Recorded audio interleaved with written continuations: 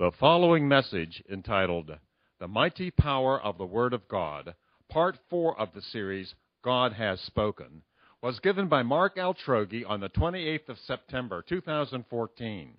To learn more about our church, please visit sgcindianapa.org.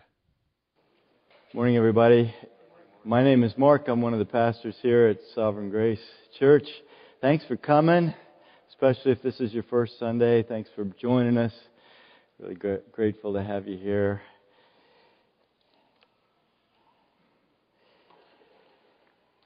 Well, we are also, Kevin Hartnett, who did the presentation on Friday night for us, is here with his wife Maureen. So I just want to thank you again, Kevin. Where are you? Are you still here?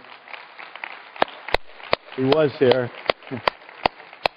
That was an incredible presentation. The heavens declare the glory of God. If you weren't able to make it, there's Kevin. Hey, thanks again for the outstanding job the other night. If you don't know what I'm talking about, Kevin is a NASA scientist who works with the Hubble telescope, and he did a presentation showing Hubble images, and my brain was just fried at the end of the thing, just completely, I believe one of the illustrations was if our sun were the size of a softball, and Kevin, you tell me if I got this wrong, size of a softball, the nearest sun to our sun would be a softball-sized sun in Los Angeles. Is that right?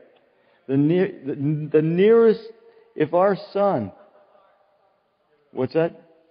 The nearest star. Thank you. The nearest star. Yeah, I auditioned for NASA and I didn't make it. The nearest star to our sun, which is a star, which is really essentially a ball of gas, right? Yeah, right now I'm essentially a ball of gas. But really, it was so cool to hear those illustrations and see those photos. So, all right, this morning we're in a series on the Word of God. This morning's message is titled, God Has Spoken, the Mighty Power of the Word of God. The mighty power of the Word of God. Men have spoken words, women have spoken words that have changed history at times and galvanized nations, both for good and evil. At times, men's words have given people courage. Words like Franklin D. Roosevelt in his first inaugural address in 1933, when our country was in the midst of the Great Depression, he said, "The only thing we have to fear is fear itself." And Winston Churchill's famous speech at Harrow School in 1941, "Never give in. Never, never, never, never. In nothing, great or small, large or petty. Never give in except to convictions of honor and good sense. Never yield to force. Never yield to the apparently overwhelming might of the enemy." Words like that stirred nations, stirred Britain to stand against the onslaught of Germany at the time. And men's words have also stirred people to do evil. For example, Hitler's words stirred Germany at the time. But as powerful as the words of men are, there is a word that is infinitely more powerful. The word of the one who spoke, as we heard Friday night, who spoke the universe into existence and sustains all things by His powerful word, as it says in Hebrews. By the word of God, He sustains the entire universe. The Word of God, the Scriptures, the Bible, is infinitely powerful, and we have access to it. I think the Word of God is infinitely powerful, and so often we just let it sit there on the table by the couch and don't pick it up. Can go days and weeks without it. The most powerful, life-changing Word. Power that this Word has the power to change destinies. Our own destiny and the destinies of our children, loved ones. Changed my destiny. Power that can change our lives. And so Hebrews 4:12 says, "For the Word of God is living and active, sharper than any two-edged sword, piercing to the division of soul and spirit, of joints and of marrow, and discerning the thoughts and intentions of the heart." Do you know any other word that is living and active? Now, I'm a sucker for self-improvement books. Christy will tell you, I've read lots of self-improvement books in my life. They haven't helped that much, but I like them. I've read self-improvement books on goal setting, planning, organizing, books with titles like Getting Things Done, Eat That Frog, The Power of Habit, The Learning Mind, How to Win Friends and Influence People, and The Now Habit. And I haven't read this one. I have it, and I hope to read it someday because it sounds like something I really should know. How to Drive a Tank and Other Everyday Tips for the Modern Gentleman. I think I need that book. I never know when I'm going to need to drive a tank. And you may not know this. Many of you know Phil Kim. He was a member of our church for many years. He actually just wrote a book and published it. I'm not making this up. He wrote a self-improvement book, which I bought, and I've started to read it. And the title is called Chase One Rabbit.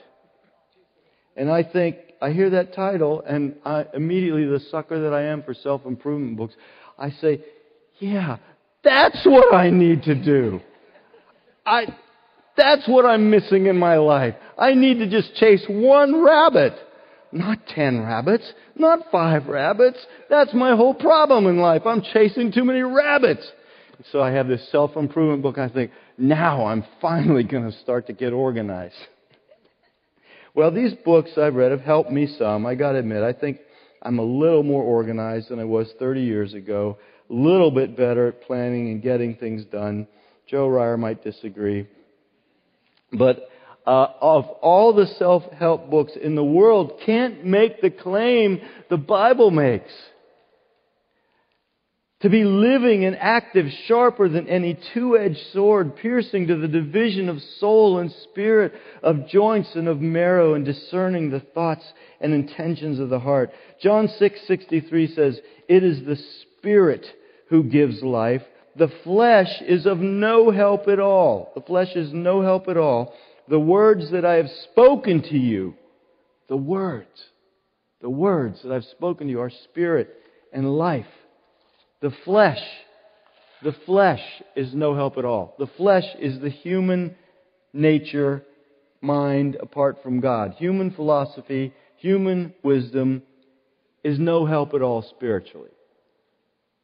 But Jesus' words, the Bible, are spirit and life. So this morning, this is part 4 of this series we're doing on the Bible that God has spoken. We've hit so far on the inspiration and authority of Scripture. We talked about the sufficiency of Scripture. Last week, the necessity of Scripture. And today we're going to talk about the power of Scripture. So let's pray.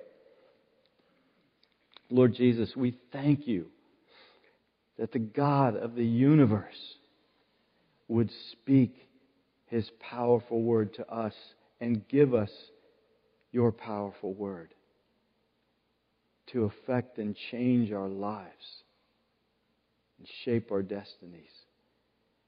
Thank you that you would give this to us, Almighty God. Lord, would you please help me and help us open the eyes of our hearts, and would you pour out faith into us this morning of how powerful your word is, so that we would take advantage of this wonderful gift. And that we would have faith as we share your word with others, that it will have a powerful effect in their lives. Thank you, Lord. Jesus, we ask in your name. Amen. Scripture is filled with the unimaginable power of God. Scripture is filled with God's power. And I want to focus on three aspects of that power this morning: the power to save, the power to transform, and the power to conquer. So first of all, let's look at the power to save. And we've read this scripture already. For the Word of God is living and active, sharper than any two-edged sword, piercing to the division of soul and spirit, joints and marrow, and discerning the thoughts and intentions of the heart. Before Jesus saved me, someone said, Mark, get a Bible and read it every day. Just for a little bit, just for a short time. If all you can do is 15 minutes a day, just start doing that. And so I did.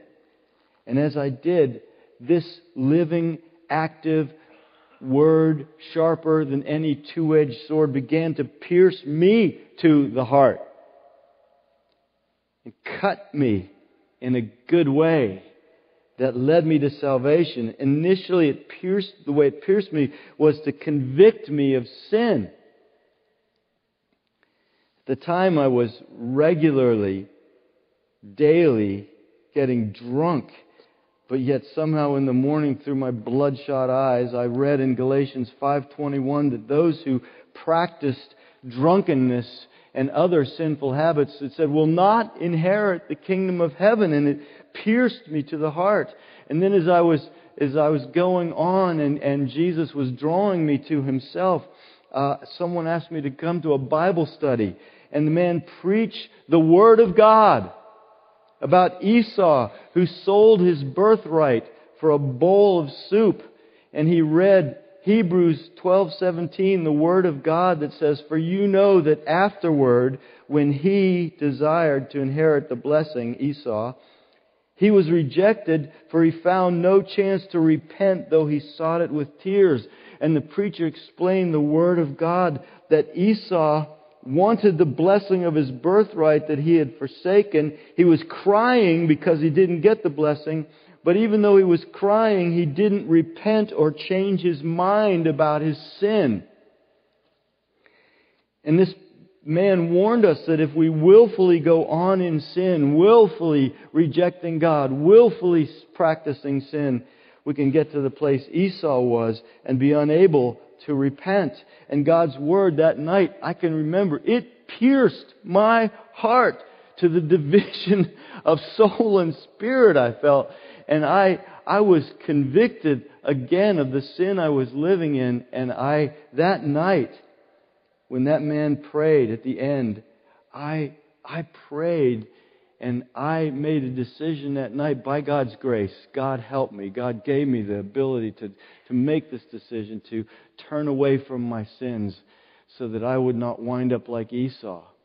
But it was the Word of God that pierced my heart. It has the power to save. Romans 1:16, Paul says, I am not ashamed of the gospel, for it is the power of God for salvation to everyone who believes, to the Jew first and also to the Greek. If you're here this morning and you have never called upon Jesus Christ, if you have never turned to Jesus Christ,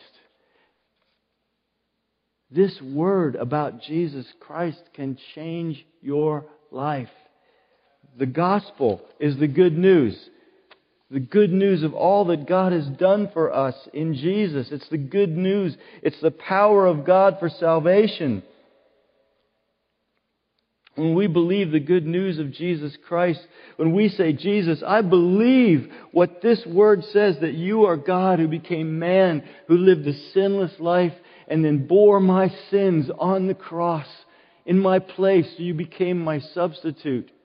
And you took my punishment, and then you died for those sins, and you rose from the dead. When we cry out, as the Bible says, everyone who calls upon the name of the Lord will be saved. salvation comes into our lives. The power of God comes into our lives. See, salvation is not about us just making a decision to change and improve ourselves. We are saved when the power of God and the gospel comes into our lives. And God gives us new life from the dead. And so 1 Corinthians 1:18 says, "For the word of the cross," or the teaching of the cross, or the Word of God about what Jesus did on the cross, "is folly to those who are perishing, but to us who are being saved, it is the power of God." So here's what's so good about this. Here's what's so good about this for us. We don't have to manipulate people or pressure them to try to get them to be saved. I can remember being at different meetings where the evangelist or whoever it was pressured people to be saved. And they came up to the front in an altar call out of pressure and fear. But we don't have to do that. We can urge people to believe this, but what we want to do is share the good news of Jesus Christ. Share it with people. We don't have to try to convict them. The Word of God will convict them. We can't make anyone be born again. Did you know that? Moms and dads, you can't cause your children to be born again.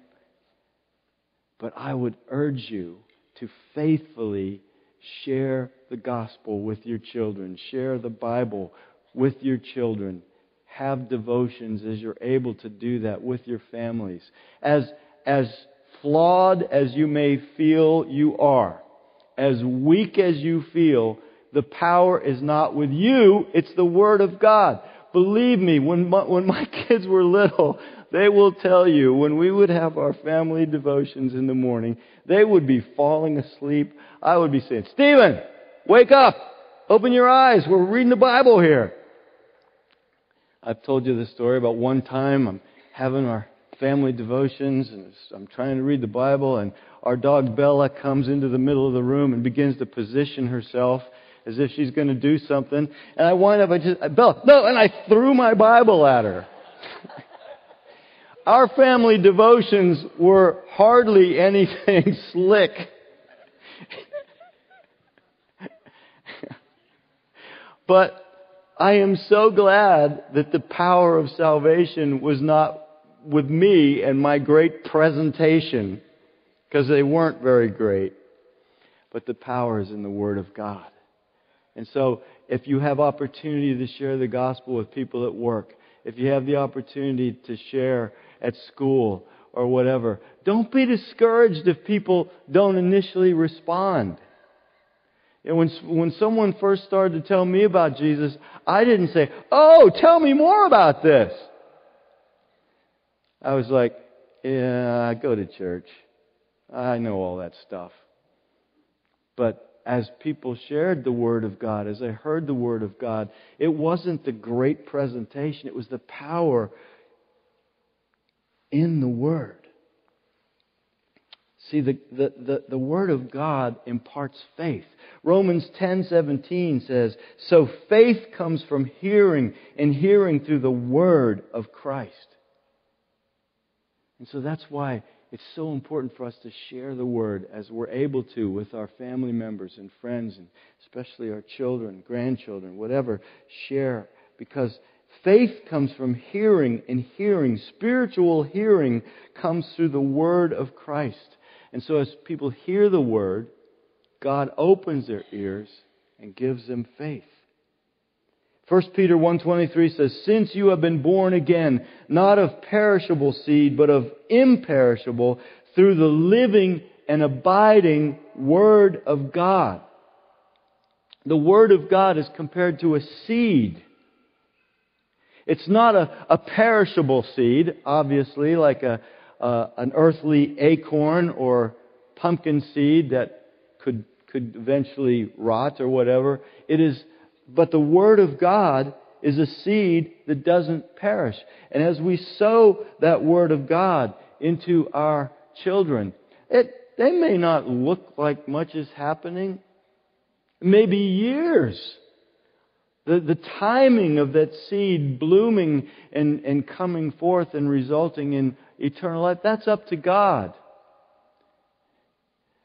So parents, if you've shared the Word of God with your children, or if you have shared the Word, IUP students, you've shared the Word of God with your roommates or your classmates, and they haven't responded, but you've gotten to share the Word of God with them, don't be discouraged. Don't be discouraged if nothing seems to be happening, because it is a seed. You never know. 5 years from now, you might get a call from your roommate and say, you know what? Sorry I gave you such a hard time when you shared the gospel with me, but guess what? I'm saved now. That thing you shared with me that night in our dorm room, that stuck with me. And you may think, man, I sure wouldn't have known it by your face. The Word of God is a seed. It's not a perishable seed. It's the living and abiding Word of God. So don't worry if you don't see results right away. But the Word of God is powerful to save. It also has the power to transform. Sharper than any two-edged sword, piercing to the division of soul and spirit. It discerns our thoughts and intentions. It transforms us. Not only did God's Word pierce my heart before I was a Christian, but as I read His Word to this day, it's still living and active and transforming in my life, and still pierces me. It still convicts me. It still encourages me to love others and serve others. Maybe it's not at the very moment I read it. You know, I got to admit, like, my morning devotions, if you were to observe me, they're not that exciting looking. I'm not reading the Word going, yes! Oh, I never saw that before. Thank you, Lord. I'm like drinking my coffee. Oh. Yeah. Where was I? Oh, here I am. Yeah, I'm trying to take the Word of God in, though, on a regular basis. And I don't always feel fireworks going off in the morning as I'm reading the Word of God or as I'm listening to it at times. But it'll come back to me later. It'll come back to me throughout the day. It'll come back to me as I'm interacting with someone and something I read will say, encourage this person, or humble yourself. Don't react to this person's observation or this input they're giving you. God resists the proud, but He gives grace to the humble. Things like that will come into my mind throughout the day. And it pierces my heart.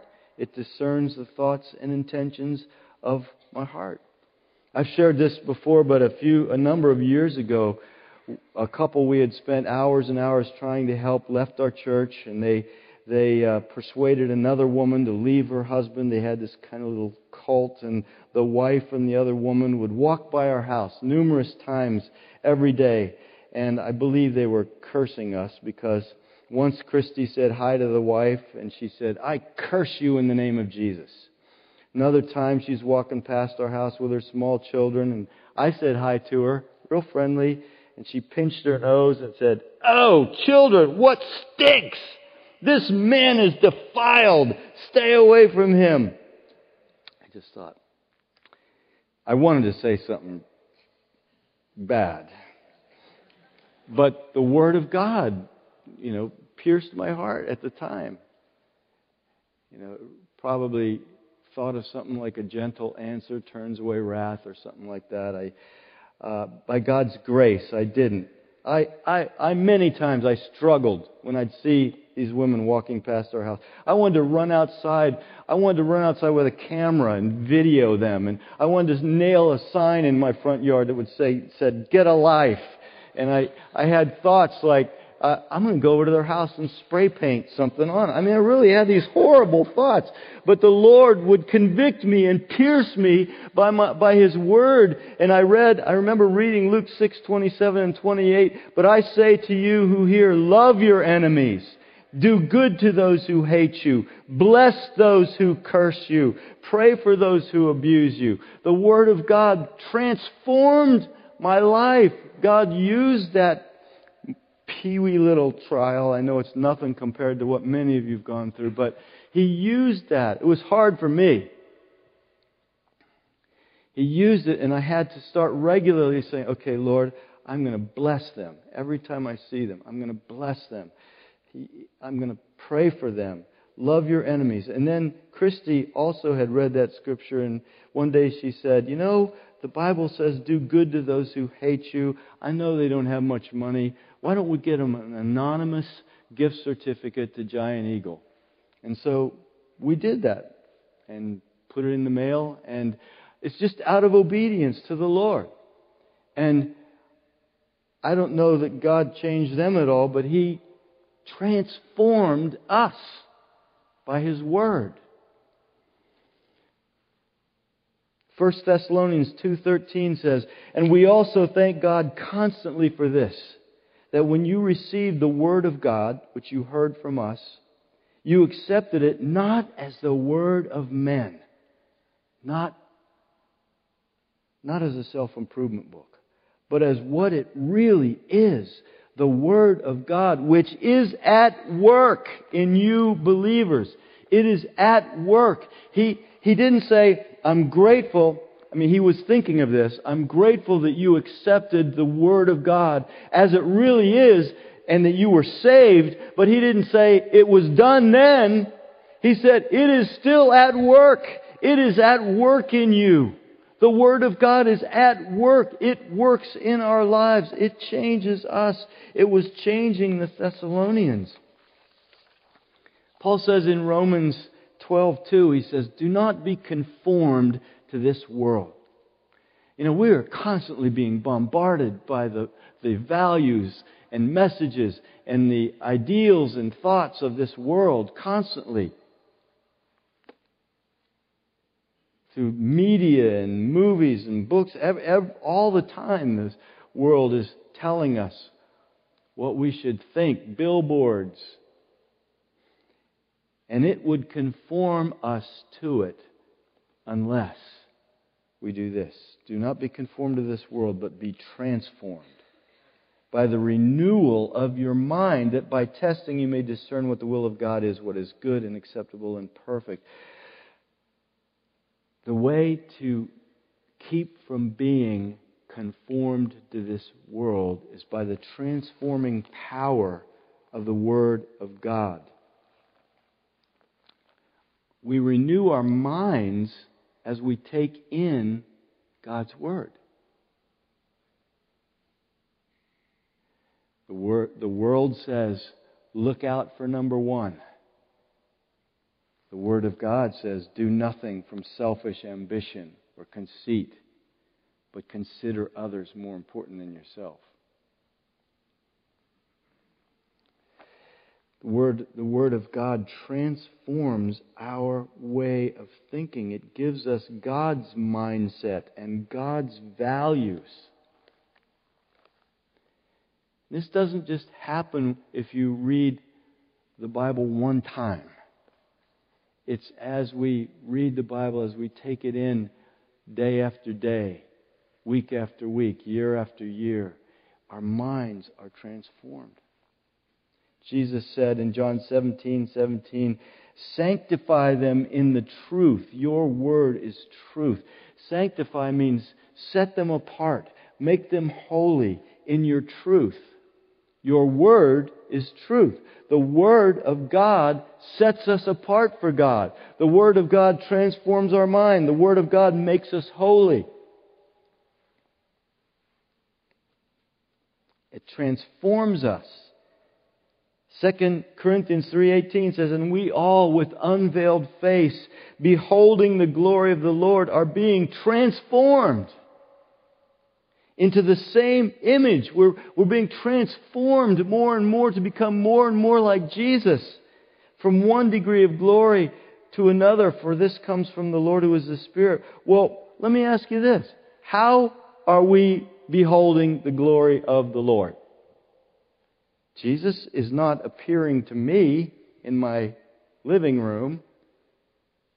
Jesus does not appear to us here visibly on Sunday morning.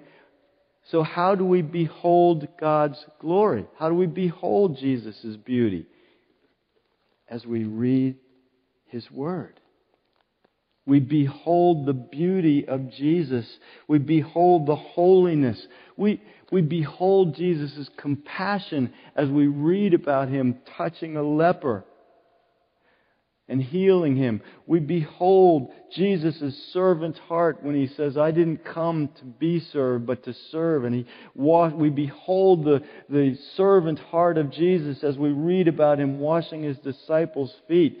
We behold the patience of Jesus as He is patient with His disciples while they're arguing about who's the greatest in the kingdom.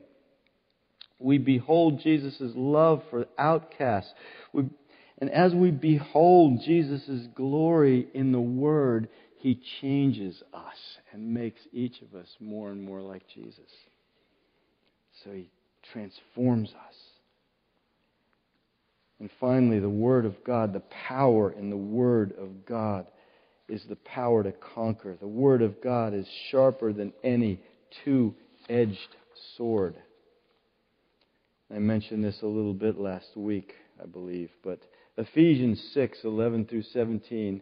I'm going to skip a few of these parts of the verses. But put on the whole armor of God, that you may be able to stand against the schemes of the devil. For we do not wrestle against flesh and blood, but against the rulers, against the authorities, against the cosmic powers over this present darkness, against the spiritual forces of evil in the heavenly places. Therefore, take up the whole armor of God, the belt of truth, the breastplate of righteousness, the shield of faith, take the helmet of salvation, and the sword of the Spirit, which is the Word of God. The Word of God, living and active, sharper than any two-edged sword. This is the sword that we take up. And as I mentioned last week, I believe we are no match for the powers arrayed against us. Is there anybody in here you think that you could take on a cosmic power? Any of us think that we could take on a spiritual force of evil in the heavenly places? We would be no match. Our only hope is the armor of God.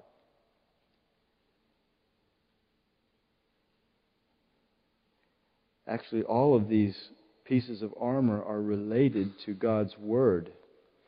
The belt of truth, breastplate of righteousness. The only way we know about the righteousness of Christ is in the Word of God. The shield of faith, we get faith from reading God's Word because it tells us this is what's true about reality. You may feel forsaken, but the reality is Jesus said, I will never leave you nor forsake you. But Jesus, it's interesting, I thought all of the other pieces of armor are defensive. The only offensive weapon in there is the sword of the Spirit. It's our offense when we're tempted. Jesus, when He was tempted, when Satan tempted Him, He said, if you are the Son of God, Matthew 4, command these stones to become loaves of bread. But He answered, it is written. Takes His sword out. Jesus takes the Word of God. Man shall not live by bread alone, but by every word that comes from the mouth of God. Sharper than any two-edged sword. Satan tempts Him again. If you are the Son of God, throw yourself down, for it's written, He will command His angels concerning you. On their hands they'll bear you up, lest you strike your foot against a stone. Again, it is written, you shall not put the Lord your God to the test. And the third time, I'll give you all these kingdoms of the world if you fall down and worship me. And Jesus said, Begone, Satan, for it is written, you shall worship the Lord your God, and serve, and Him only shall you serve. This is how we are to fight the temptations of Satan. Can I tell you something? You cannot survive temptations without the Word of God. You gotta know the Word of God. I mean, definitely, you don't necessarily need to know the Word of God perfectly memorized or whatever. But Jesus Himself memorized vast portions of Scripture. That's how He was able to pull out the sword. He had it memorized. We have to know some Scripture to be able to use it. I can remember once in my early days as a believer, I didn't know that I was to fight temptation with the Word of God, and I thought I was just supposed to say, I rebuke you, lust, or I rebuke you, fear. And I had a lot of fear. I had lots of temptations. I had a lot of fear because I had watched every horror movie I could growing up, every Twilight Zone, every Outer Limits, every Friday Night Chilly Billy Cardelli with Chiller Theater, for those of you who remember that. It's just only about 3 of us in here might remember that. I had watched every horror movie I could, and so I had a lot of fear. And so in my early days as a Christian, I would get so frightened at night and I'd get fearful. And I just kept saying, I rebuke fear, I rebuke fear, I rebuke fear. In Jesus' name, I rebuke fear. And the more I rebuked fear, the more fearful I got. Someone said, that's like the elephant in the room. The more you try to not think about it, the more it's going to be there. And so it's like, don't think of the word pink elephant for the next 10 seconds. You all just thought of it. The more you try not to, and so he says, you use the Word of God. Begin to praise God, that He says in His Word, the angel of the Lord encamps around those who fear Him, and He delivers him. Begin to praise God, that God, I praise you that your word says you are above me and below me on my right and on my left. I praise you, Lord, that you said, no evil will come near me. And the more I began to praise God, fear left. It's the Word of God. I could have said, it is written, the angel of the Lord encamps around those who fear you. We need to use the Word of God. And so when the enemy tempts us to be angry with our teenager, or teenager when he tempts you to be angry with your dad, say this, it is written, let every person be quick to hear, slow to speak, slow to anger, for the anger of man does not produce the righteousness of God. That's James 1:19 and 20. And maybe you won't have it perfectly memorized, but if you can remember that the Word of God says, be slow, be quick to listen, slow to speak, slow to become angry. When Satan tempts you to be anxious, it's really good if you can say, it is written, do not be anxious for anything, but in everything by prayer and supplication with thanksgiving, let your requests be made known to God, and the peace of God, which surpasses all understanding, will guard your hearts and minds in Christ Jesus. And that's Philippians 4:6 and 7. The other night at our fellowship group, Doug Brown was just sharing with us that Scripture, how he regularly quotes that Scripture, how he has memorized that Scripture, because when he is tempted to be anxious, he quotes that Scripture. And the power of the Word of God takes place in his life, and he experiences the peace of God which surpasses all understanding. So I'd encourage you to memorize Scripture. But even if you can't memorize well, even if you're not able to do that well, regularly read the Bible, regularly take it in, listen to it, try to establish some kind of habit, try to find some time during the day that works for you when you can spend some time in the Word of God, because The Word of God has infinite power. It has the power to save, has the power to transform, has the power to conquer sin, defeat the enemy. So let's pray.